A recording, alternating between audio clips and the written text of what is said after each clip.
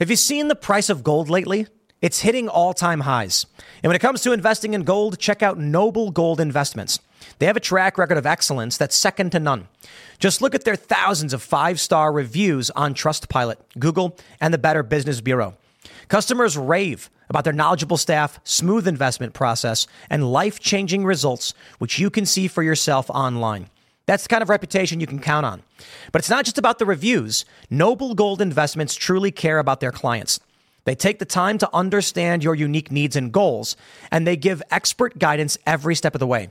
That level of personalized service is rare in this industry. Look, when it comes to securing your financial future, you can't afford to take chances. Go with the gold company that has earned the trust of countless investors. Visit noblegoldinvestments.com/Tim Pool today and discover why Noble Gold Investments is the only choice for smart, secure gold investments.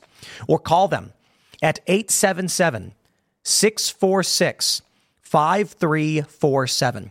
Again, that's 877-646-5347. Today is August 31st, 2021, and our first story in what may be one of the most shocking developments that I can't believe I'm going to say. Biden's national security advisor said on ABC today, the U.S. may begin cash payments directly to the Taliban if they play nice, which I can't imagine working. And it's shocking because of our next story. An American woman talking about how she's trapped in Afghanistan, was desperately trying to get out and didn't even know the U.S. was leaving on their last flight. And now she doesn't know what she'll do.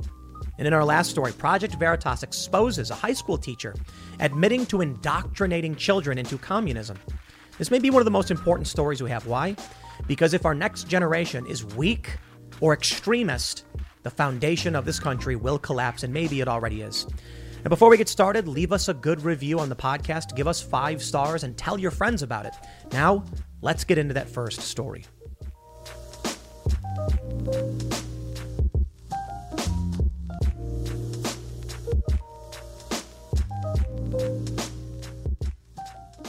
The reason why so many people are angry about what's happening in Afghanistan, not just conservatives, is that 13 U.S. service members died. The number may be higher now, hundreds of Afghan civilians, and there are many more still at risk, including American citizens.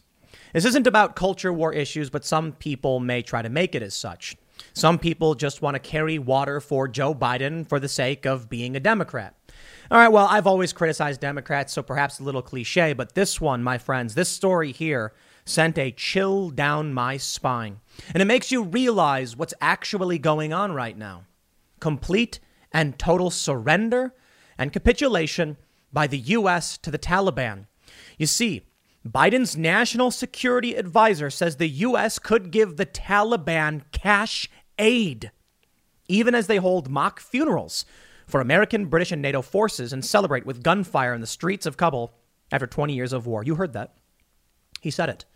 When asked, Biden's national security advisor said that in terms of delivering cash aid directly to the Taliban, well, it depends on if they uphold their the agreement with us. Incredible. The enemy.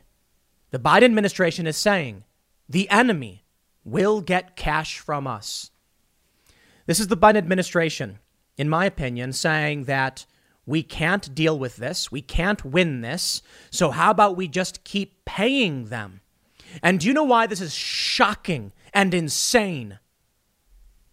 You see, when it comes to kidnappings in the Middle East and elsewhere, the U.S. is known not to pay because it incentivizes more. Some countries will pay out whatever ransom is demanded of their citizens, not the U.S. The U.S. was famous for sending in, the State Department for sending in some helicopters, some dudes jumping out, kicking your door in and saying, you made a big mistake, buddy, kidnapping an American. What the Biden administration is signaling right here, even the possibility of giving the Taliban money in exchange for some kind of compliance, is that everything they've done, from violating the treaty, beating people in the streets, taking the lives of people in Afghanistan, will be rewarded because this desperate, pathetic, and failure of an administration is willing to pay out in an effort to just keep things somewhat under control. And the Taliban will now know we got them by the balls. We can keep doing it. They'll keep paying. That's what we're getting now. I have these stories about the Gold Star families, the mother of one of these people who lost their lives, one of these brave servicemen and women. And she says, to Biden in no uncertain terms, how dare you? Instagram suspends and deletes her account. These families have watched the failure of the administration rip their family apart, take their children from them. And what do we hear on TV? The Biden administration says, well, maybe we just need to give the Taliban more money because that'll solve the problems. There's a lot to go through here. I don't think this will solve anything. As I said, paying them after everything we've seen so far only suggests to me they'll keep doing it. Because if the U.S. is going to pay the ransom, why stop? So let's take a look at these stories. And we'll talk about what's happening with the Gold Star families, the reaction that Joe Biden gave to them, their criticisms, and the response that the U.S. has. Before we get started, head over to timcast.com, become a member, and you will get access to exclusive members-only segments from the Timcast IRL podcast, as well as an ad-free experience, and you'll be supporting our journalists. We are hiring more and more every day. It's a process, and we're working on more shows, but things are expanding. The vlog is a big priority, so we're getting production up on that one. We have a couple new shows that are going to be launching very, very soon, and all of that membership content will be available to you when you sign up at timcast.com. But don't forget to like this video, subscribe to this channel, share this with your friends. I want to show you exactly what they said from the Daily Mail. The Biden administration is considering sending economic aid to the Taliban, even as the militants hold mock funerals for American troops and NATO allies to celebrate the end of the 20-year U.S. military intervention in Afghanistan. Coffins draped with the U.S., UK, and French flags, as well as NATO's insignia, were paraded through the streets of Khost on Tuesday by crowds waving the Taliban's flag, hours after the final U.S. plane departed. I want to stress to all of you, the videos of the thousands of people celebrating, the people who never wanted the U.S. to be there, they exist. I'm not saying every single person in Afghanistan. I'm saying they have supporters.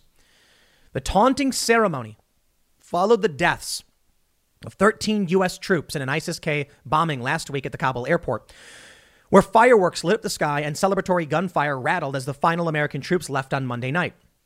In Kandahar, a traditional Taliban stronghold, thousands also turned out waving white Taliban flags to celebrate what the group is referring to as its Independence Day, hours after the final American troops boarded an evacuation flight out of the country. Speaking from the runway at Kabul airport this morning and surrounded by Taliban special forces units dressed head to toe in American gear, spokesman Zabuhallah Mujahid hailed the Islamist group's victory over Western forces. Quote, "It is an historical day, an historical moment. We liberated our country from a great power." He added, saying the last 20 years should serve as a big lesson to other invaders and a lesson to the world. Well, you'd think there'd be a lesson in all the other failures of the invasions of Afghanistan. The Soviets didn't fare too well, but America thought they could do it. He also said that other forms of cash aid, including economic and development. I'm sorry. I skipped over a paragraph. Meanwhile, U.S. National Security Advisor Jake Sullivan told ABC's Good Morning America that the U.S. intends to continue sending health, food, and other forms of humanitarian aid to the Afghan people. He said, other forms of cash aid, including economic and development assistance, would depend on whether the Taliban follow through on their commitments, including to allow safe passage for Americans still in Afghanistan. It's going to be up to them, and we will wait and see by their actions how we end up responding in terms of the economic and developmental assistance. Sullivan insisted that any aid would flow through international institutions and not directly to the Taliban. However, the militant group is now in full control of the country's government and banking system. And I will stress, too, that was in reference to aid. When asked by George Stephanopoulos, will you give aid to the Taliban? He says it depends on what they do, which means yes. Now, there's some nuance, I suppose. If there is an economic incentive which can prevent bloodshed and save the lives of Americans, okay, that needs to be articulated. But why are we to believe they will follow through on this? I just think it's insane that you would have these people say, yeah, just give us the money. Don't worry, people will be okay. And we already have gotten reports that Americans were turned away when they were supposed to be let through. The Biden administration seems to think that providing a list of names of U.S. citizens and American green card holders to the Taliban and our allies was effective in getting them out. What makes this administration think that doing any of these things will get the Taliban to play ball? In fact, many said all they did was provide a kill list to the Taliban. My friends, it is no exaggeration. The Biden administration is considering they may send economic aid to the Taliban. Think about this. After everything we've been through, after 20 years, after everything, they not only get billions of dollars in equipment, and I think the latest fact check said not 80, but $24 billion in equipment, but the U.S. would dare say we'll give them more money? This is the end, man. You know, for better or for worse, getting out of Afghanistan, as I've said a million times, a good thing. I'm not a fan of the world police, America. And perhaps this is what needed to happen to the establishment to crumple and collapse under the weight of its own hubris. And now the world can see the emperor has no clothes. That if you just abuse and violate treaties and civilians, the U.S. will say, please, we'll just give you cash. That is until we get a new president and then, a Trump comes in or DeSantis and they bang an iron fist on the table. But we'll see if this news ripples through the American people, because for now, the U.S. is not providing aid to the Taliban necessarily. I mean, technically, with everything that's happened so far, but I mean literally taking an overt action. And it may happen unless something changes in our government. Now, should this surprise any of you? Take a look at this story from August 23rd from CNBC. This is not a lie. This is not an exaggeration. This is all over the news. U.S. consulting with Taliban on every aspect of Kabul evacuation, says Biden National Security Advisor. So you mean to tell me that y'all violated a treaty but decided to just work with them anyway? Recession and inflation are here. Gas, housing, and everyday goods are up, way up. And you want to be ready for any situation. So what would you do if there's no food on the shelf? ARC Heirloom Seeds are here to help. Did you know 99% of seeds sold today can't reproduce? With Heirloom Seeds, you only have to plant once. Then you can grow year after year, giving you and your family stability and security because things are getting crazy out there. Our all-in-one seed kit provides everything you need to grow your own food. This premium seed kit has over 65 varieties, 50,000 seeds, and stores for 15 years. You'll also get our exclusive seed guide to make growing a no-brainer. ARC Seed Kits is a family-owned and operated business and the most trusted name in the nation for over 15 years. Our mandate is to get heirloom seeds into every home in America. Go to arcseedkits.com today and get free shipping by entering promo code podcast. That's arcseedkits.com, promo code podcast. Get your seeds, get prepared, get growing. arcseedkits.com. The Biden administration broke the deadline, shattered the treaty. The Taliban says, fine, storms in, kills commandos, takes cities, takes provincial capitals, storms into Kabul. The Biden administration botches everything and then says, let's consult with them on every aspect of this, which includes giving them a list of names. That's a death sentence. The Afghan citizens who have helped the Americans to prevent the violence, to try and stabilize things, those people are in serious danger. And the Biden admin was like, yo, let's just give them these names. That'll be good. And then, hey, guys, if you want the pallets of cash, you better be nice. They're going to be like, oh, okay. Yeah, send the pallets of cash and then we'll see what happens. I don't understand how they believe they can trust the Taliban. Even when Donald Trump brought the Taliban out and was negotiating peace, I'm not convinced you can trust them. It's a good thing, though. So I'll say this. Look, there's bad in Trump bringing the Taliban out because we don't trust them. There's good in Joe Biden's withdrawal. Yin yang, there's some good inside the evil. There's some evil inside the good. It's not so easy to just say one way or another that, it's not absolute. But I think the U.S., in my opinion, is making a terrible mistake because after 20 years, you think the Taliban's got a soft spot for us? You think they're going to be happy with everything so far? You think they're going to be trustworthy? Or you think they're going to be like, now is our chance? I feel for the families because this is the legacy they are watching unfold before them after they lose their children. From the Daily Mail, mother of Marine who died has her Instagram account disabled after she blamed Biden for her son's death and claimed the president rolled his eyes and turned his back on her when she confronted him. Yeah, take a look at this. Facebook temporarily deleted the Instagram account of the mother of one of the Marines killed in Afghanistan after she publicly blamed President Biden for his death and the deaths of the other service members. Shayna Chappell is the mother of Kareem Nikui, 20, who was killed at Kabul on August 26th. She has been vocal in her criticism of President Biden and says she blamed him for her son's death, along with the death of 12 other troops. Chappell, a Trump voter, has posted frequently about her disdain for Biden before her son's death. On Monday, she posted a long Facebook post directed at Biden where she described meeting him on Sunday. She said she looked him straight in the eyes and told him she did not want to hear about his son, Beau, who died in 2015, something other families who were at the meeting said the president brought up. She also alleged Biden turned to walk away, then threw his hands up behind him as if he was saying, okay, whatever. When she yelled at him that her son's blood was on his hand, on his hands, the White House has not addressed those allegations. Her account was suspended yesterday after thousands flooded her page with messages of condolence following her son's death last week. The account has now been restored and Facebook claims it was an accident. But some of the posts are still unavailable on her Facebook page. It's always an accident, right? Even when it's an angry, grieving mother who is telling the president off, which we are allowed to do as Americans. Do you see the world being laid out before you? The U.S. providing aid to the enemy, a list of names, potentially giving cash, and the big tech companies taking down those who dare criticize him. What rule did she violate that this thing would even accidentally take her post down? It's truly despicable. It has led to suspicion that left-leaning Silicon Valley is censoring any conservative voice, even that of the grieving mother of an American hero. Chappell says she thinks Facebook disabled her account after she posted 4 days ago about her son's death where she didn't mention Biden, but which went viral and directed people to her page. As soon as I posted about what happened to my son, Instagram started pulling up my posts from months ago and sending me notifications that if I kept posting stuff like that, they would disable my account.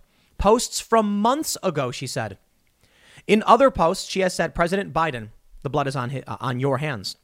She also described meeting Biden and says she told him this isn't about you when he started to talk about his late son, Beau, during their meeting. Ms. Chappell says Biden rolled his eyes, then walked away from her, putting his hands in the air as she told him that he had blood on his hands. You tried to interrupt me and give me your own sob story. I had to tell you that this isn't about you, so don't make it about you. You then said you just wanted me to know that you know how I feel, and I let you know that you don't know how I feel. You do not have the right to tell me you know how I feel. What happened to Joe Biden's son, Beau, is a sad story. It's a tragic story. What happened to these Marines, the service members in Afghanistan, was avoidable. It was a planning failure. It was not an accident. They knew what they were doing when they took the actions they did. No, the government would probably just say casualties of war, collateral damage, because they knew that there was going to be an imminent attack. They knew they needed to close down the gate, but they decided to keep it open for an extended period of time to make sure some Brits could get through. These servicemen and women knew the risk they were taking. I have tremendous respect for their sacrifice. What we're seeing here with social media is just a whole new level of depravity. And for Biden not to, look, it's not easy. Biden's not a good guy. He's never been a good guy. He's always been a bad guy. And I think right now you have a lot of young people who are coming into this not experiencing the Biden years. And they didn't know. Like when I talked with Vosh on Timcast IRL and I was mentioning Occupy Wall Street, protesting Biden, he says, I was a teenager. I don't remember any of that. And there it is. That's how these despots maintain power, by going after young people, because young people weren't alive when the chaos happened. So when you look at the Obama-Biden years and the disaster that was their foreign policy and the death of the American citizens at the hand of Obama without charge or trial, you get these kids that they didn't know anything about news. Then it comes 2020 and they're like voting for the first, second time. And they're like, I don't remember none of that. I don't know anything about it. All I know is Trump is bad. So I'm going to vote for Joe Biden. And I'm like, yo, Joe Biden is worse. And they're like, I don't know anything about it. I didn't grow up during then. And now it's funny to see all of these, Biden regret posts where they're like, he lied to us. He's not giving us what we asked for. Look, my friends, to all of the young people, the young Democratic socialists and progressives who thought that Joe Biden was at least going to give you something, throw you a bone. Welcome to the fight. This is what I dealt with a long time ago. Yeah, I was idealistic and naive and said, yeah, Obama, and those wars. I said, all right, I'll give Obama a shot. I'll vote for him one time. I'll vote for him. We'll see what happens. And boy, did I regret that, because it was a manipulation, going after idealistic young people, tricking them into thinking that this is something new and special. And it wasn't. It was the same old, same old. Now, Trump was something different. Not perfect, actually, far from it. But now who's going to tell these families? Who's going to explain to them? You voted for Joe Biden. You voted for this administration and all of the problems that come along with it. Take a look at this. Fathers of Marines killed in Kabul blast Biden. He talked more about his son than my son. We didn't want him anywhere near us, said Gold Star father Darren Hoover. 2 Gold Star fathers of U.S. Marines killed in the attack at Kabul. Blasted Joe Biden's amid Joe Biden's Afghanistan withdrawal, lambasted the commander-in-chief for acting selfish in their interactions. Mark Schmitz, father of Missouri Marine Jared Schmitz, and Darren Hoover, father of Utah Marine Darren Taylor Hoover Jr., discussed their tragic and terrible losses in an interview with Hannity on Monday. Schmitz elected to meet with Biden, while Hoover told host Sean Hannity he didn't want Biden anywhere near us. Schmitz said their meeting, however, was not pleasant, adding the president reportedly spoke more about his own son, Beau Biden, than he did Jared. The younger Biden, who died in 2015 at age 46, had served in Iraq with the U.S. Army and passed away from glioblastoma, an aggressive form of brain cancer. Initially, I wasn't going to meet with him, Schmitz said, but then I felt I owed it to my son to at least have some words with him about how I felt, and it didn't go well. He talked a bit more about his own son than he did my son, and that didn't sit well with me. Hoover told Hannity the reasoning behind his decision not to meet with Biden was manifested at Dover Air Force Base, Delaware, where the president and first lady were on hand to solemnly greet the caskets of the 13 fallen American heroes over the weekend. Biden was photographed checking his watch during the ceremony, which critics said showed a stark lack of empathy toward the grieving families. Hoover claimed the president looked down at his watch not once, but several times as the caskets were being offloaded. I saw the video. He didn't brazenly look at his watch. He's seeing the thing come in and he quickly glances at his watch. Got somewhere to be, got something to do. I just can't stand these people. With Donald Trump, he did some dumb stuff. When that reporter got attacked up, I think it was Montana, and Trump bragged, he's like, that's what he gets. I'm like, that's terrible. When Trump was doing his rallies and he was, encouraging, and in the beginning days, he was saying you should hit him and I'll pay your defenses. He started walking a lot of that stuff back. That's true. That's all bad. And when Donald Trump was informed about the death of Ruth Bader Ginsburg, he went, wow, I just heard she was a tremendous woman. It's a great loss. He didn't sit there and say, I don't know, whatever. I don't care. What time is it? You're wasting my time. Joe Biden had somewhere to be. He's the one who carried out these plans. He's the one who abandoned the Air Force Base. The buck stops with him. I feel bad for these parents. I really, really do, man. I can't imagine what it must feel like to know that there's that. I always think about these things, right? You hear these stories of people who are injured or die, and it's like that one moment that is nearly inconsequential, that, but for the flap of a butterfly's wing, you would still be alive today, right? The butterfly effect. When you see what happened at the airport, the U.S. knew the attacks were coming. For but one moment, it required only a few simple words: shut down the gate. And they'd still be alive today. And those 4 words, I think about this, just those 4 words, that shift in the plan. I mean, to follow through with their initial plan could save the lives of 13 individuals unique to this world, some of the bravest, most responsible individuals this country has to offer. That's what we lost through a few simple words that just needed to be said. I do not believe personally, after everything I've read and seen, that it made sense to keep those gates open. If American citizens are being told to stay away, why keep the gate open? When they were warning people to prepare for a mass casualty event, why keep the gate open? And these 13 people who are gone, it's amazing. You know, if you've ever read Watchmen or seen the movie, when Dr. Manhattan explains why, you know, one character is a miracle because of all of the probabilities and all of the random particles and all of the collisions, there creates this unique individual that no matter what you do, you could never recreate. The combination of factors and energy and atoms and everything will never recreate this person. It is unique in so many different ways. But now they're gone. Bad leadership. And Biden could not even take a day. It should be more than a day. That didn't happen just once. It happened on every single one that came out of that airplane. It happened on every single one of them. They would release the salute, and he would look down at his watch on every last one. All 13, he looked down at his watch. As a father, seeing that and the disrespect and hearing from his former leaders, one of Taylor's master sergeants said that this was avoidable, that they left them over there, that they had them over there and let them down, and we can't have that. It can't happen ever again. Asked about why Hoover and his family declined to meet with Biden, the grieving father explained, "We said absolutely not. We didn't want to deal with him. We didn't want him anywhere near us. We as a family decided that this was the way it was going to be." The host then asked Schmitz if he saw Biden checking the times at the ceremony. "Yes, I did," he replied. "I leaned into my son's mother's ear and I said, I swear to God, if he checks his watch one more time." And that was probably only 4 times in. I couldn't look at him anymore after that. Wow. Considering the time and why we were there, I found it to be the most disrespectful thing I'd ever seen. Did you know Fast Growing Trees is the biggest online nursery in the U.S. with more than 10,000 different kinds of plants and over 2 million happy customers in the U.S.?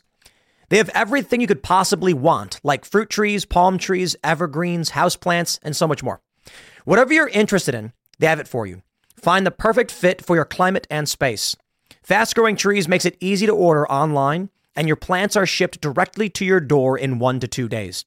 And along with their 30-day Alive and Thrive guarantee, they offer free plant consultation forever. This spring, they have the best deals online, up to half off on select plants and other deals. And listeners to our show get an additional 15% off their first purchase when using the code POOL at checkout. That's an additional 15% off at fastgrowingtrees.com using the code POOL at checkout. Fastgrowingtrees.com, code POOL. Offer is valid for a limited time. Terms and conditions may apply.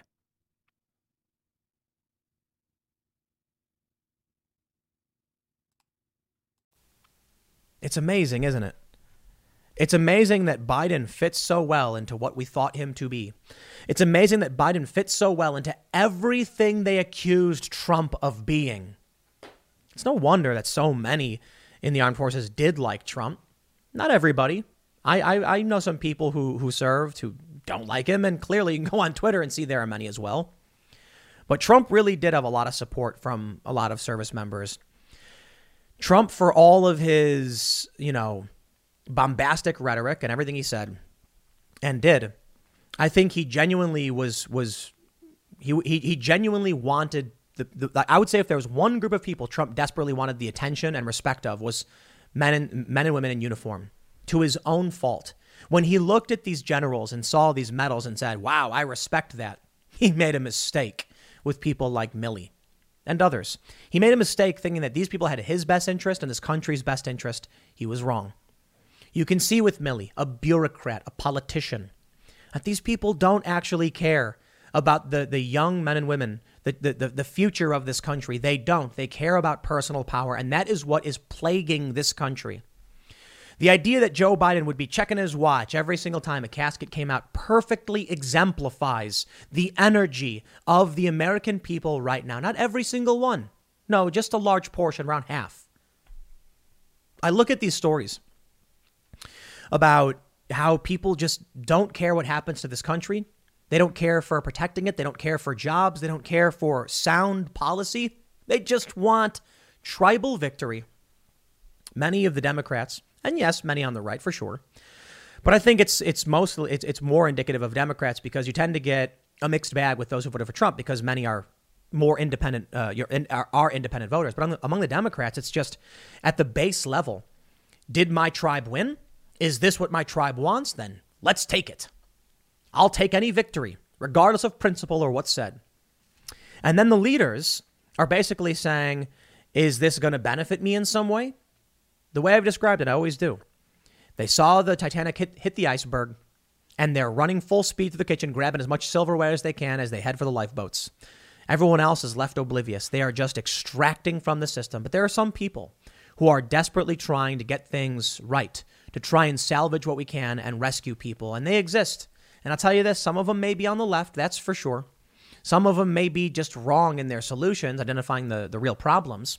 But the establishment Democrats and their neocon allies, and the only reason it's Democrats right now is because Trump basically broke into the Republican Party and sent the neocons running, though they're still mostly there and the Republicans are still mostly trash. But this is the uniparty, the establishment, the lies, the manipulation, the censorship. How dare you criticize President Biden? When they censored news about Hunter, when they claimed it was fake news, you can't share any of this stuff. When they lie in the press, when they censor a grieving mother who says this is your fault, as she has the right to do. Do you see what's happening in this country? What I see is lack of social cohesion, lack of community. The people don't view this country as a shared space anymore. People don't view America as something special. But I've been around the world. I've been to many of these countries. I can tell you this, America is the best country on the planet. I firmly believe so. I mean, look, you can there's criticisms, there's arguments, there's some things better in other countries, some things better here. But overall, this is the best country. And that's why you see mothers in Afghanistan handing their babies to the American soldiers. As Bill Maher pointed out, when Bill Maher said something has gone wrong with the liberals, the left, where they just hate this country. I was talking on Timcast IRL with Jack Posobiec and Forrest Cooper of Recoil magazine. And he mentioned that right now in this country, we're having a debate as to whether or not the country should even exist. He's right. 1619 Project, indoctrination in schools. Absolutely right. With that, in the culture war, the fracturing of the moral framework and the ultimate tribalism, you genuinely have people on one faction who hate this country, who don't care for principles or sound policy. They just want to win. That's all they want. They celebrate authoritarianism. They celebrate carry water for Joe Biden, even in his worst, most awful moments. And they accuse me or you, having supported Trump, of doing the same thing, which is patently absurd. But the issue was the media lies. And so when they would hear stories about Trump and believe it, they'd say, how could people defend that? Well, it's simple. The media wasn't telling you the truth. And so you believed that I or anyone else would defend indefensible acts. Wrong. There certainly are a lot of Trump supporters who would defend Trump no matter what. I think they're wrong. I have no problem saying that. And I have no problem trying to give Biden praise where I can, but let's just be honest. Donald Trump was anti-elected. The people who voted for Biden did so because they hated Biden, not because hated Trump, not because they liked Biden. And now we can see this is what you get. Why does Joe Biden check his watch? Because he doesn't care, and he never did. He's just there. Almost on accident. As The Atlantic wrote, stay alive, Joe Biden. We only need your corporeal form. That's not an exaggeration. That's an actual article they wrote. It exemplifies everything. They needed someone who could be just, I guess, the scapegoat for the aftermath after they wreck everything. That they could say, you know what, we want someone bad, we can blame Trump for everything. And they come out now and try and say the withdrawal was Trump's plan. Blame him. Trump ain't here. Trump didn't lead this. Trump didn't delay. Would Trump have taken action? I think he would have taken action. I think he would have launched drones. I think he would have fought back. These men and women died because of bad leadership, and we all know it. The least you could do is respect the families. But Biden doesn't care. He genuinely doesn't care. And I'll end with this. Actually, the least you could do is not give the enemy free stuff, free money, potential cash aid. After that, how about you tell them to return the equipment? You want cash? Okay, well, we'll take all of our equipment back. Yeah. After the billions of dollars in infrastructure they've inherited, the U.S. still thinks it's right to go on TV and say, well, we might give them money, if they do the right thing. Great. Well, I hope it works out for you. I genuinely do. I genuinely hope things get better and their plan works. I just don't see it. Because what it says to me is the Taliban's going to take the money and be like, let's saber rattle a little bit with all these new weapons, and then the U.S. will offer us more money to stop. Bravo to all the Biden voters. I'll leave it there. Next segment's coming up tonight at 8 p.m. over at youtube.com/TimCastIRL. Thanks for hanging out. I'll see you all then. Americans have been abandoned in Afghanistan. They say the war is over officially now. After nearly 20 years, the war is over, they say, sure. Perhaps by U.S. militaristic standards, we have withdrawn our forces. But we left behind weapons, billions of dollars in weapons, and critical infrastructure. The war is not over. I mean, for us, it might be. But for the American citizens trapped behind enemy lines, it's not. For the Afghan allies, it's not. For Iran, it's not. And they sit just next to Afghanistan. Certainly when the infrastructure of Afghanistan begins to crumble because the Taliban won't be able to maintain it, Iran can come in and offer some assistance, perhaps in exchange for some of the advanced weaponry the U.S. has provided to them. Joe Biden made a promise that come August 31st, the deadline, if there were Americans still in the country, they would be evacuated. And that's not true. Of all people, Chris Cuomo did an interview with a woman who said that she is an American trapped in Afghanistan who followed the instructions from the State Department and wasn't able to get out. This is a tremendous failure on the part of the Biden administration, and there's really no words. But I can point out one of the things that keeps us trapped perpetually in this psychotic world, because people can't just accept reality. Let me look. I like Kyle Kalinske. I think he's a good dude. But here's the problem I have. I have this story from Newsweek that I want to go through. American woman trapped in Afghanistan, stunned after last U.S. plane leaves. Am I safe? She said she didn't know.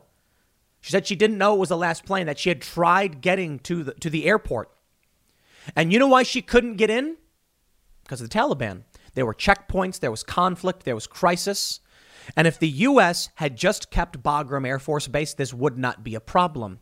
No, she's trapped there because Biden failed. Ending the war is good. But what they are doing right now must be called out. It's almost like Biden botched this on purpose as punishment.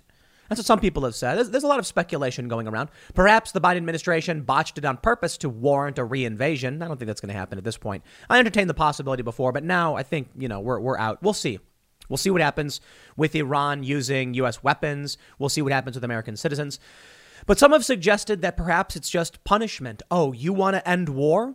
This is what you'll get. Americans left behind, service dogs left behind, $80 billion in military equipment handed over to enemies of the United States. We went into Afghanistan because of Osama bin Laden. And the Taliban was like, we're not going to hand him over without proof. And we won't give him to you. We'll give him to a third country. And Bush was like, nah, hand him over now. There's a lot of complicated philosophy and ethics in the idea that Bush could just be like, we don't need evidence. We know he's guilty, and then invade a foreign country. But I understand people were rightly pissed about 9/11. It's serious. But I don't think that ever justified going into war in this country, let alone, look, I get going after Osama bin Laden, but nation building. I'm going to show you what really made me mad this morning, and then we'll get into all this stuff.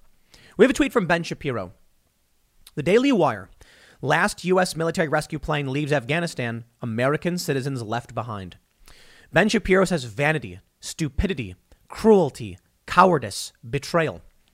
That's it. I don't know if Ben is for or against the withdrawal from Afghanistan. I'm assuming he's in favor of withdrawing to a certain degree. A lot of the conservatives that I've heard have said things like we could maintain a small presence in drones, which is not a complete withdrawal, but at least it's a compromise, and then it stops the Taliban from taking over, which I can accept that compromise. We shouldn't have been in there in the first place, but getting almost everybody out and leaving some logistics, maybe some contractors, nope. You can't do that either. And to be fair, a lot of that is on Donald Trump. Donald Trump said we're getting out and we're going to leave all of this. We're going to end these things. Joe Biden didn't follow that timeline. He was too busy revoking Trump's executive order on critical race theory in the early days of his presidency. But I'm not going to pretend like it's just easy to say it's all Biden's fault. What's happening right now in the immediate is the abandoning of Bagram Air Force Base, the American citizens being left behind. I don't think there's anything to do with your hands being tied. And I think it's fair to say that this would have gotten bad to any degree, to a certain degree, even under Trump. And yes, this is partly Trump's plan. What I mean to say is it is good that we are getting out of Afghanistan. We would have likely seen conflict or crisis, but you cannot justify the Americans who are abandoned and the way in which they pulled the forces out. And so I see this tweet from Kyle Kalinske. I like Kyle. He's a good dude. He's a nice guy. I think he's a good faith guy. He responded to Ben's tweet saying, LOL, Ben has never been more outraged than when a war is ending. We don't need this right now. This is what annoys me. And then everyone's laughing and mocking Ben. What? We should all be angry that Americans are trapped. And you know what really, really annoys me is there are people who said, there's a lot of people responding. Here's one.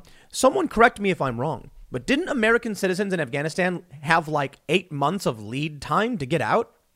That justifies American citizens who are trying to save Afghan families being trapped and left behind. That justifies it completely. No, it doesn't. Now, look, it is a nuanced issue. And there's a good point to be made within that, but I don't think it's completely fair. There were warnings given months and months in advance. I mean, we had Trump planned this over a year ago, 14 months or so. We had to be withdrawn by May 1st. The people who were there knew they had to get out. But it was, I believe Matt Zeller was his name, who appeared on MSNBC and said that they had been warning the administration nonstop for years. Or I should say they've been warning, Biden as well as the previous administrations, that if they were going to get out of Afghanistan, they had to start planning these evacuations. Now, you can blame Trump for setting that, knocking down the first domino. Trump's not the president right now.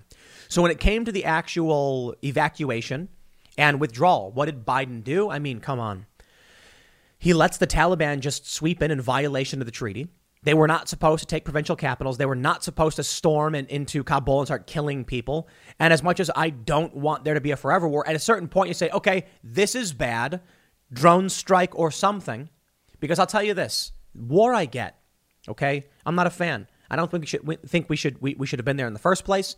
But I also think that we have an obligation to a treaty that we must uphold. And we can still withdraw so long as we are going to say we will not allow Taliban militants to storm these cities and overrun the Afghan security forces. Like the videos we saw where commandos were gunned down after surrendering because they ran out of ammo. It's horrifying stuff.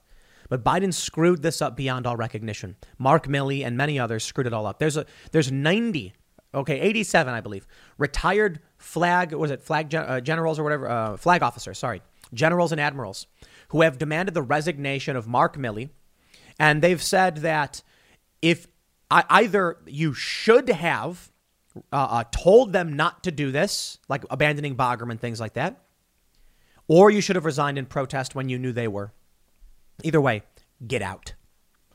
And yet there are many people who just want to suckle the teat of the Democratic Party, even watching all of this happen.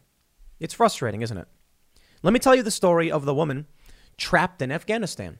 And she gave an interview to Chris Cuomo, a person I do not like. And I will stress, before we read this, take into consideration CNN's allegiances. Is CNN the pro-Democrat news network? No. I know. I can immediately hear a bunch of people screaming, what? No, they're pro-war, pro-establishment. And that takes many forms. And right now, Joe Biden could have, stayed in Afghanistan. I'm glad he didn't. I'll give him credit for actually withdrawing, even if it's botched. It's bad. And I will criticize him heavily for screwing everything up and abandoning Americans. But I think, it is the ultimate good in this circumstance that we are getting out of Afghanistan. And people have asked me, like, what about abandoning South Korea? And I'm like, you know what, man? They're good points. It is absolutely a good question about the Soviet Union, the expansion, Vietnam, how long we were in there for 19 years and 3 months, I think. That's crazy. I didn't realize that. And, we're still in Germany. We're still in South Korea. And it's difficult. It is. I can't pretend to have all the answers. But I don't see Afghanistan as being the same as countries being invaded by communists. I mean, the Taliban takes over. And then we decide we're going to go in because of Osama bin Laden and then what, colonize it? Yeah, I can't support that. When communism started sweeping through Southeast Asia and war breaks out between anti-communist, communists and anti-communists, freedom-loving people and despotic authoritarians who have killed 100+ million people, I'm like, that I understand. Like the communists were literally genociding people, the Holodomor, for instance. In Afghanistan, we wanted Osama bin Laden. We ended up getting him in 2011. We decided to stay. Here's the story of an American citizen and what it really means that Biden has failed. Newsweek reports an American woman who remains trapped in Afghanistan has told of her fears after the last U.S. plane left the country. The woman, a former interpreter for the U.S. military, spoke to CNN's Chris Cuomo from Kabul on Monday night. Identified only as Sarah, not her real name, she told of her failed attempts to flee the country. Now that the last U.S. troops have withdrawn, she said she's lost hope she'll be able to leave. I just found out that they left, and I was just silent for a little while. And I just went, walked around the rooms, and I saw the young kids are sleeping, and they have no clue what happened this morning. That the last flight is gone, and we are left behind. It's heartbreaking to see that, with all that's going on, no one heard us, that we are in danger and we need to be safe. I just don't even know what to say to you. Whoever was trying to help me and support me, even they did not tell me that this is the last flight. So I still had hope that we would leave, if not all of them, at least some kids and some mothers who had disabled kids. I had hope for them. Sarah said she and the 37 Afghans staying in her home had tried to get to Kabul's airport in recent days. We were all in the streets going from gate to gate, she said. As a last attempt, she went with 6 of the children and a man who she said pretended to be her husband to get through Taliban checkpoints. Outside the airport, she said, I started shouting, I'm an American. Please open the gate. I'm here to go home. She said no one heard her and tear gas was deployed. I was knocked out for like maybe 15 minutes, she said. Now that right there, being knocked out for 15 minutes is no joke. That's like brain damage. So maybe I think her time is off. The U.S. State Department released a statement on Sunday signed by around 100 countries, along with NATO and the EU, saying they had received assurances from the Taliban that people with travel documents would still be able to leave Afghanistan after the evacuation ends. But Sarah told Cuomo that she has little faith that travel out of the country will be allowed. I don't believe in anybody anymore. I just can't believe no one told me this was the last flight. Her biggest fear is for her safety and the safety of the people in her home. Am I safe?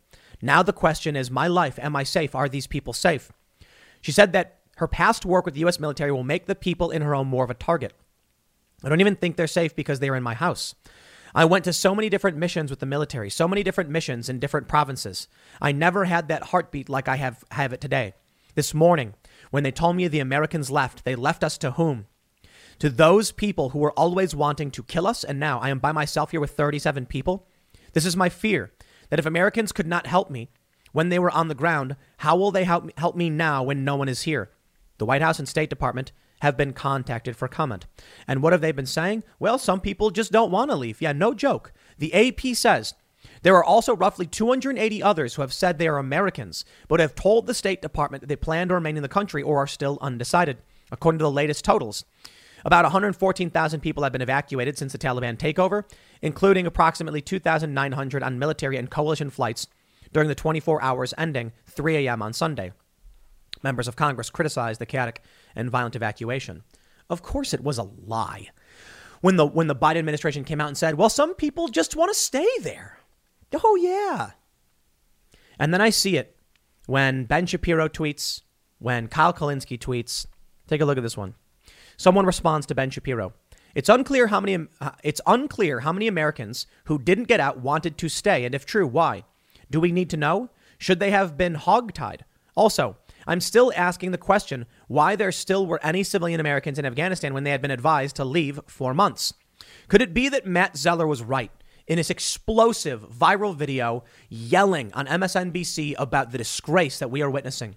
That he and his organization, veterans, had been demanding, begging the administration to get our allies out or they will be killed. It's tough. I'm not going to pretend all the answers. I'm not going to pretend to have all the key moral truths. There are concerns about the vetting process, but I can say with a 14-month lead time, the U.S. could have said, warning now to all, people who have worked with the U.S., now is the time to start preparing to leave because we will be leaving. But the question is how many people chose to stay, right? Well, I can at least say this.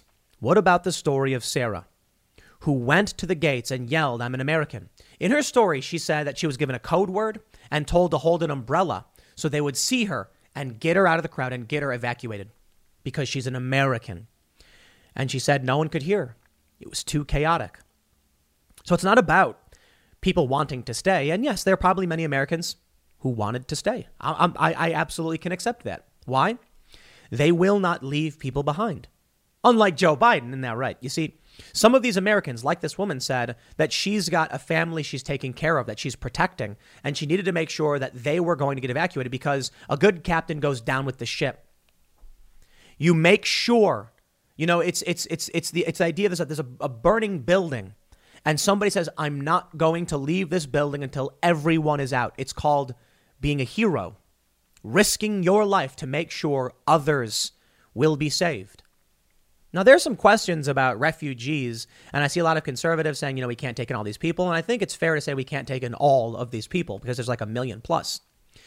But I do think it's fair to say that those who helped the U.S.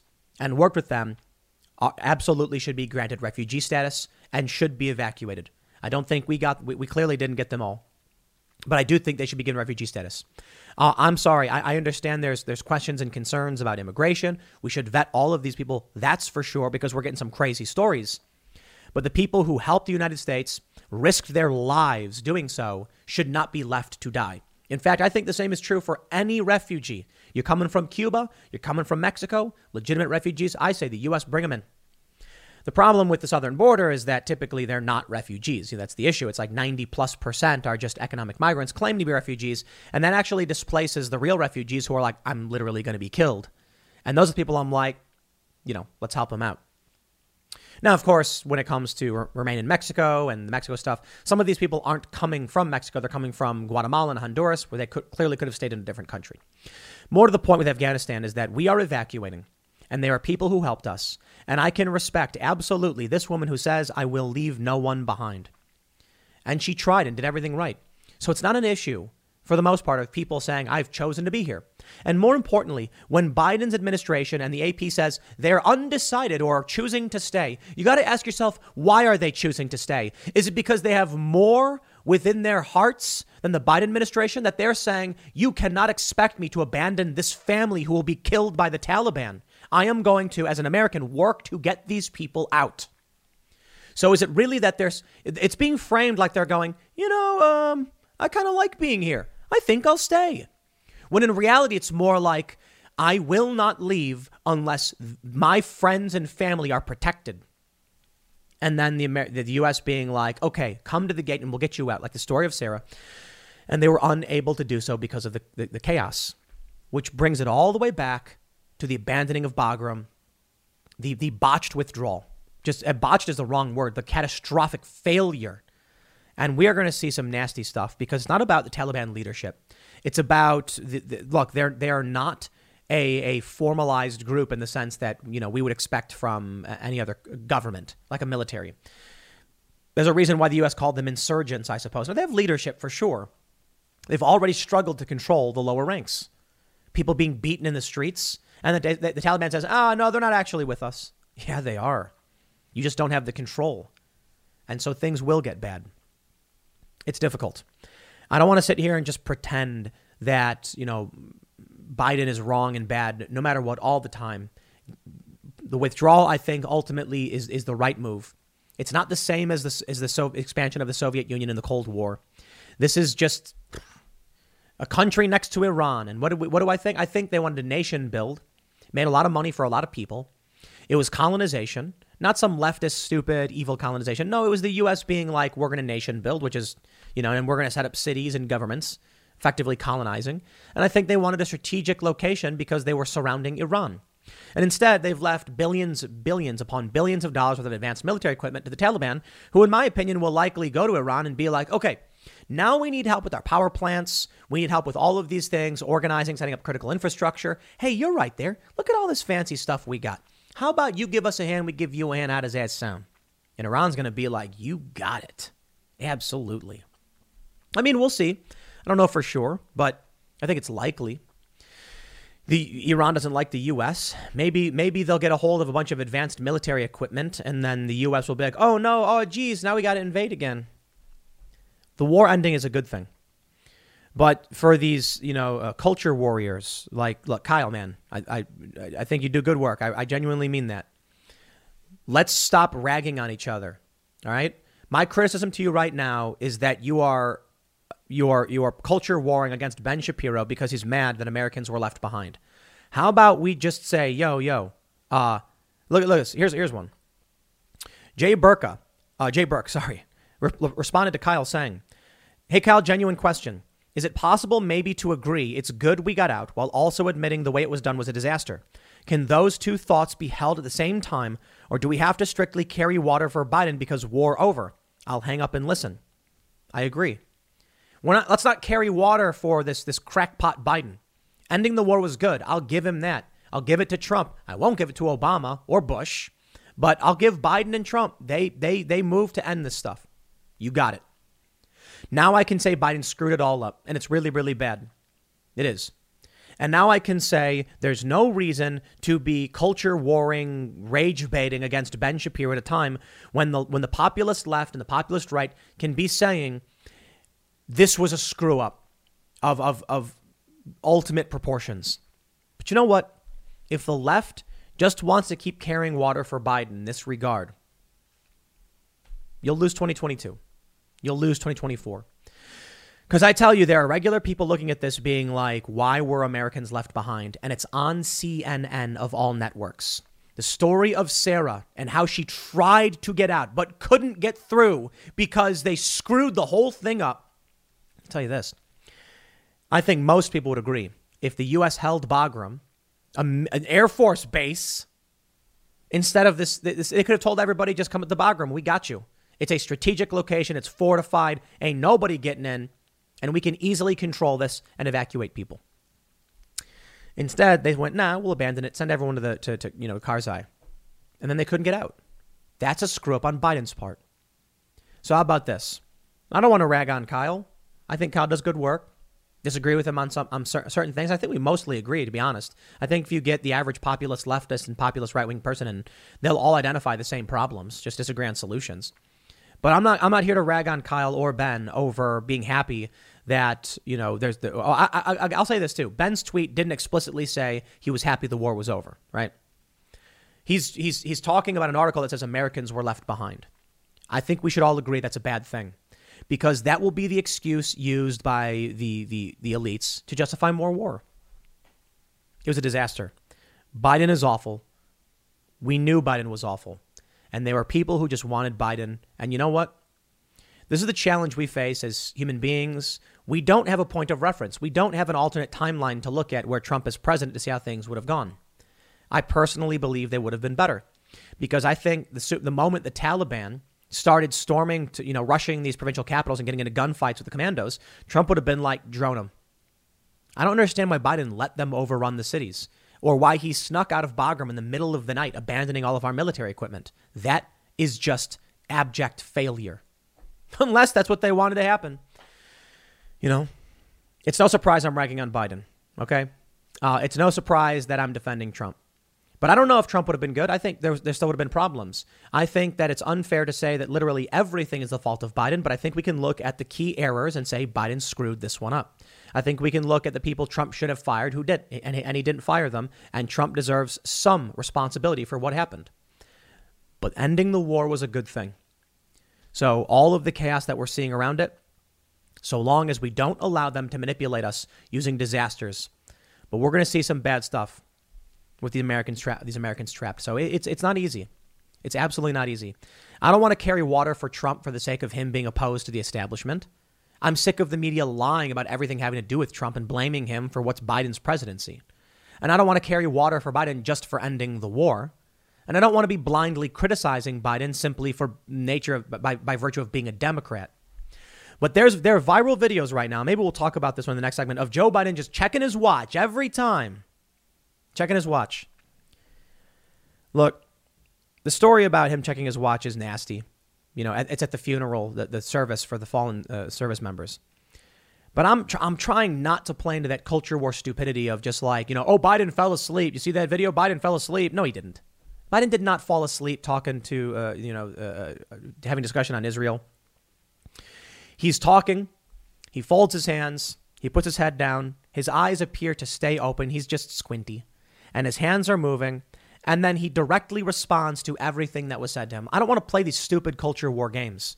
I don't want to, Ben Shapiro's mad. Whatever. Ben Shapiro's mad because Americans are left behind. How can you disagree with that? Okay, I'll leave it there. Next segment's coming up at 1 p.m. on this channel. Thanks for hanging out, and I will see you all then. This is probably one of Project Veritas's most important stories. It's not about Google or other massive multinational billion-dollar corporations. It's not about politicians and the policies they put in place. This is about a high school teacher. That's it. Just a high school teacher. And I'll tell you why it's probably one of the most important stories. Because we know, or at least we've suspected to a great degree of accuracy, that teachers in these schools are trying to indoctrinate your kids into radicalized and extremist thinking. These people would see the country burn to the ground and millions dead or suffering. Now, perhaps they won't admit to it, or they'll say something like real communism has never been tried. But in this video, simple undercover recording shows a high school teacher in California admitting to communist indoctrination of students, admitting that when children see the Antifa flag, that one child was offended by it, and he says, well, then maybe you shouldn't be a fascist. He didn't say it like that. He said, maybe you shouldn't align with values this flag is antithetical to.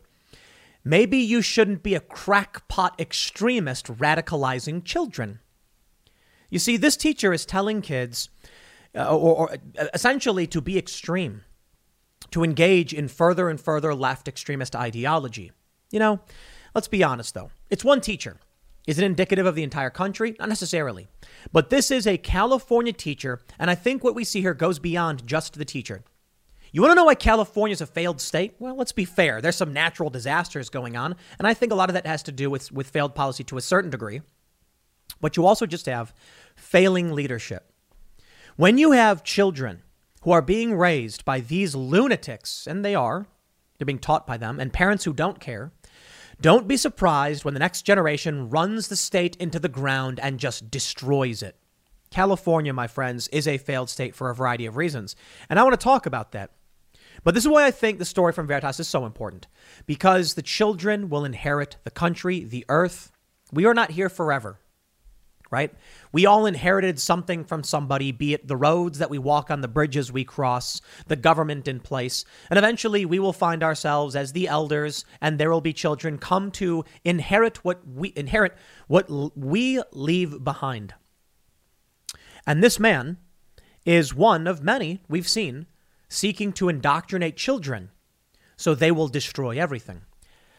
I got a text message from the ACLU the other day. And they said, school's starting. Listen to our podcast with Kimberly Crenshaw, the identitarian. That's right. One of the woman who coined critical race theory, which is the racist identitarian ideology. Now, of course, the left would say it's simply an overview of where the law intersects with race. Yeah, that's just not true. Read what Kimberly Crenshaw actually says about this stuff. Critical race theory was named as such so that people would understand it's rooted in Marxist thought, of oppressed and oppressor. It's not about the intersection of law. That's a lie. They can say whatever they want. We know what they're doing to kids. Here's the story from Project Veritas. Pro-Antifa high school teacher in California admits communist indoctrination of students. I have 180 days to turn them into revolutionaries. Other teachers on the same page. There is a reason why these kids are becoming further and further left. And I want to point something out. As we see this man from the Natomas Unified School District in Sacramento, I want to remind you that the Sacramento Unified School District is where they are implementing white racial affinity groups. That's right. I want to point out that it's more than just this one teacher. He says it's many other teachers. And I want to point out it's the parents who don't care about their kids. I'm sorry. I'm not here to placate anybody. I'm not here to pander to anybody. Nope. I say it last night in the Timcast IRL member segment. I've said it a million times. The people responsible for the fascistic mandates in New York City are the mom and pop shops, the regular working class people who stand behind these scumbags and say, I'll uphold this. And right now, I'll tell you who I'm mad at. The parents who are not talking to their children, who are not raising their children, who are saying, go to school. And too often I hear it where the kid comes back and says, but my teacher's crazy. My teacher hates me. And they're like, that's not true. You're just not doing your work. No, it is true. Often there are some good teachers out there, but this is an example of what your children are being put through. And you need to pay attention. Stop thinking that an institutionalized learning facility will give your kids good values. Veritas reports. Project Veritas released shocking new video today of a California AP government teacher, Gabriel Geip, boasting about politically indoctrinating his students. Geip said that his intention is to radicalize students into supporting Marxist ideas by using the public school system as an avenue to incentivize them to participate in fringe extracurricular activities. I have 180 days to turn them into revolutionaries, scare the F out of them. I post a calendar every week. I've had students show up for protests, community events, tabling, food distribution, all sorts of things. When they go, they take pictures, write up a reflection. That's their extra credit. These kids' grades are dependent upon engaging in psychotic cultist behavior with this teacher. And how many parents don't care about their kids? Sorry, no, they don't care about their kids. But I have a job. You know, I have to. What's more important? I just, you know what I was talking about the other day on the IRL podcast, watching Fast and Furious. That's right. The Fast and Furious cinematic universe. And boy, was there a profound statement in the fourth installment called Fast and Furious. In it, the bad guy named Reyes in Rio is talking to some guys and he says, I don't want to work with you because your methods are too violent. And when you engage in violence, you back people into corners and they have nothing left to lose and they fight back. He says, that's not what we do. We give them something to lose. We bring in the goods, the air conditioning and the water and the food. Then they've got something to lose and then we own them. And that's what we're facing. Parents who would say, I don't know what else to do. I have to go to work to support my family. What's more important? I think back to those who had less to lose. Back before all of these creature comforts and wonderful technology and television and air conditioning. People who lived out in the middle of nowhere and built log cabins and said, I'm going to do right by my children. Today, you have people saying, I would do right by my children if I could, but I work at a corporate office and I don't have time to be there for my kids. Someone's got to pay for the food, and you could move somewhere, take a lower salary, and it might suck, and I get it, but you are not on the verge of death. You are in one of the wealthiest countries on the planet. You would leave your children to men like this? I'm sorry. I get the hardship, But if you're going to leave your children to this man, do you really care about them? You can say you're doing everything in the world. I get it. But I look at it this way. If I had to go to work and they said someone I cared about, I know I don't have kids. I get it. But they said someone I cared about was about to be trapped in a burning building, I would leave my job. And if they if they said, someone you care about, because let's be honest, your boss would probably be like, no, I get it, go home. If they said, this psychopath is going to be the one watching your children unless you leave, I'd rather just leave. And I you know what I'd say? Maybe this is why you need two parents. Someone can look after the kids and make sure these lunatics aren't manipulating your children. Their grades are dependent upon being extremists. Would you really leave someone in the care of this lunatic? Or would you do whatever you had to do to protect your kids?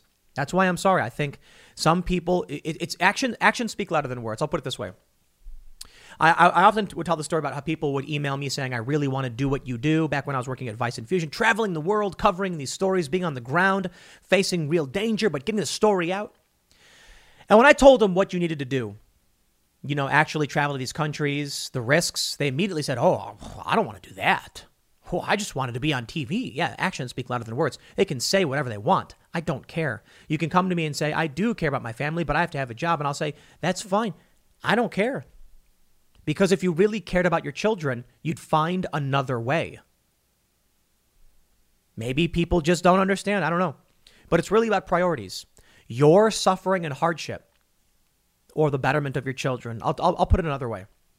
When I worked at O'Hare, at American Eagle Airlines, there were several men who worked 16-hour days every single day. Until it's like once every 2 weeks, you're forced to take a day off by law. And so there was one guy who worked 13 days on, 1 day off. I think that's what it was, or something like that. It was ridiculous. And the way he did it was you could trade days. The union negotiated the system where I could log in and then just trade a shift. It was actually pretty cool. So there were a lot of these guys. They would just work nonstop. They were always there. And I remember there was one guy who was forced to take a vacation, and he got really angry. He was like, you can't make me take vacation. Yes, we can. We legally have to. And he was pissed. You know why he worked every single day, 16 hours? Because he was a Filipino immigrant, and he had kids. And he says, my kids will have a better life than me. And that means I will come here and I will work 16 hours every single day to get them what they need. Now I get it. He was leaving his children in the hands of these teachers and everything and things like that, which is the point I'm trying to make is this guy was willing to do whatever it took, no matter how hard it was, to make sure his kids had a better future. But I firmly believe if they understood what this is, he would have immediately said, I would rather spend time with my kids because this is not a better future for them. Here's what he writes. Here's what he said. They take an ideology quiz. I put the results on the classroom wall. Every year they get further and further left. I'm like, these ideologies are considered extreme, right? Extreme times breed extreme ideologies, right? There's a reason why Generation Z, these kids, are becoming further and further left. I have an Antifa flag on my classroom wall, and a student complained about that. He said it made him feel uncomfortable. Well, this Antifa flag is meant to make fascists feel uncomfortable. So if you feel uncomfortable, I don't really know what to tell you. Maybe you shouldn't be aligning with the values that this flag is antithetical to. It's antithetical to freedom. That's what it's antithetical to. He actually says hyper-individualism is bad. What can we do now to root out this culture that keeps perpetuating hyper-individualism, hyper-competitiveness, capitalist exploitation, and consolidation of wealth? I do think that it's important to understand that as an extension of an economic revolution, the Chinese Communist Party were changing the base. And then they went to change the superstructure. You cannot change one without the other.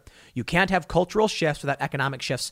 He is advocating, defending, placating genocide that occurred in the Cultural Revolution and the struggle sessions and the tens of millions dead in China. So I'm sorry. I don't care if you're mad at me saying, Tim, you don't understand. You don't have kids. I understand I don't have kids, and I can understand it can be hard. But I also know I would never leave my kids with someone like this. So what happens? California is a failed state. And this is exactly why. This is exactly why. Now, look, let's be real. How many of you who have kids are liberals who support this stuff? Probably not a lot of you. Because even if you are finding yourself as a traditional liberal, you're like, this stuff's gone too far. So you're not sitting there agreeing with all this stuff for the most part. I mean, some of you might be. I don't know why you watch this channel because I'm ragging on this stuff all the time. But I think most people who watch this get it. And I'm not talking about conservatives who have kids who are keeping their kids away from this stuff and teaching their kids properly. And I'm talking about classical liberals, libertarians, ANCAPs, and everybody else. I'm talking about the California Democrat voter that doesn't care their kids are sitting and rotting in this stuff, even if they're unhappy. When these kids grow up, here's what you get. Let me show you a bit about what's happened in California. I'm not going to blame the natural disasters necessarily on policy, right? California's got this massive wildfire and evacuation. It's potentially going to be leading to rolling blackouts. You've also got the drought. And I saw this video earlier. Let's talk about California. Your children are everything. Children are the future. It's not some cliche. It's not some joke. It's truth. Kids grow up. You die. They're the ones who remain. They have kids, etc. And every year they're further and further left. Here's a video. Amber Jo Cooper. Imagine having to choose between taking a shower or doing your laundry. Californians don't have too much longer. It's happening. Thanks, Gavin Newsom. Vote yes to recall Gavin. Well, let me just say yes. You should vote to recall Gavin. But this video is actually very fascinating because in the video, this woman talking about how there's going to be a restriction on how much water you can use by 2025. You will be able to use 52.5 gallons of water a day. This is the perfect example of why California is a failed state, why I'm not here to pull any punches, and I'm not going to defend anyone in California. Amber Jo Cooper saying vote yes on Gavin. Well, that's great. But does she explain to people why they're going to be restricting water? It's because California is a large mess. It is tens of millions of narcissists and egotists who don't recognize your state is collapsing completely and no recall necessarily will save this. Or maybe it will, to be honest. But the idea that you're going to come out and be like, we should be allowed to have unrestricted use of water in California. Sorry, your state will collapse. It's in a drought. Water levels are lower than ever. And I'm not going to blame Gavin Newsom because it stopped raining. That's stupid. But I will say this. When the argument is either we shut the water off or, we restrict the water or we recall the governor so that we can have unrestricted water, I'm like, y'all in that state have lost the plot. There's a drought. California is heavily dependent upon Colorado water. So I tweeted a while back, we literally flush fresh water down the toilet. The video doesn't explain why they are restricting water. California is a failed state and is currently unsustainable. There's too many people. There's not enough water. Los Angeles, Southern California is a desert, basically. But they bring in water from the Colorado River, and that helps sustain them because they have a treaty. If they didn't have a treaty, there'd be nothing there. Yet people keep moving there in a massive, massive metropolitan block. You ever been to LA? Man, it is one big urban, it's a massive, there's no suburbs, there's no trees. It's just buildings for like 100 miles or something. No joke, it's massive. LA itself is just this tiny little city, but LA County is massive. It's huge. How are they going to sustain that? So they said, okay, we don't have enough water and these droughts are destroying us. We're going to have to tell the people in the cities, it's a drought, stop taking showers. What do we get? People are upset about it. So that's what you get with the average Californian. I think there's too many people, even the blue city Republicans who still are fairly liberal, don't understand. California is a failed state. Up north, things are a lot better. But it's really interesting when I hear from people and they're saying things like, oh, why don't we just take water from the Delta? And it's like, because that would cause the ocean water to flood in because you would reduce pressure from the Delta, which pushes the brackish water out. And then it would just destroy the bay. So you can't do much. Ultimately, what needs to happen is people need to get out of cities, get away from these places. But here's the issue with California. Even the people in California who claim to be fighting back against Gavin Newsom still don't understand the problems and what's happening. And it's probably because even when you get some kind of resistance, it's people who are indoctrinated by these crackpots in these schools. So they grow up with warped perspectives that, I'm sorry, make no sense. I think Gavin Newsom should be recalled. I don't think that the restricting of water is necessarily the wrong move. But I think there's a lot of other solutions that could have happened first. And I ultimately think people need to recognize overpopulation is an issue, but not necessarily in the way you think. What's the issue with overpopulation? How about in hyper-concentrated areas like LA, New York, and Chicago, you have too many people all taking dumps in the same spot, all drinking water from the same spot. So the Great Lakes start receding, going down lower and lower because they're not being replenished. So you got to have some agreement. The Great Lakes Coalition says, yo, we got to stop using this water, but there's too many people. You got so much space in other places. You got Wyoming, you got Montana, you got West Virginia, you got Colorado. Who wants to live in Colorado? People could spread out and take responsibility for themselves. But now I want to throw it back to what Veritas is reporting on. This guy, hyper-competitive, hyper-individualism. The world this man wants is where all of the people are regimented in a tight space and are destroying and extracting everything like a machine, like the Borg in Star Trek. You know what the better way of living is? Decentralized, small spread out towns that have their own water reclamation plants, creating better stability with humans and the environment around them because there's less strain on any one area, less conflict, less chaos, less violence, less density, more individualism, more personal responsibility. Instead, so I'll say this, that is the libertarian, that is my libertarian dream, be it left or right. In a left libertarian little dream, you can have your little town of a couple hundred people, and then your neighbors can do whatever they want, and you'll have some kind of agreements between the two. This guy, he wants centralized state power. He wants your kids to be zealots, to march forward guaranteeing this extremism, which will ultimately lead to the death of millions. Now, I don't know what's going to happen in California with their recall election. Currently, 538 says that the keep Newsom is at 50.6% and remove is at 46.3%, but who knows? I have no idea. So I'll tell you this. Voting yes to recall Newsom is the right idea. But I think California's a failed state no matter what you do, to be honest. Now, Larry Elder may come in. There is this other guy, they're saying Meet Kevin, who's polling really, really well. He might come in. And they might make some serious changes. I think Larry Elder's probably the best bet. We'll see how that rolls out. In the end, I don't know if California can be saved. Too many people. People need to spread out. I covered a lot of what's going on in California, but let me just stress this for the rest of the country. If you let this man and people like him teach your children and you don't pay attention, your kids will become psychopaths who hate your guts. Like that viral story where the guy says, my daughter went to college and when she came back, she had purple hair and she said she hated me. I'll leave it there. Next segment's coming up at 4 p.m. over at youtube.com/Timcast. Thanks for hanging out, and I'll see you all then.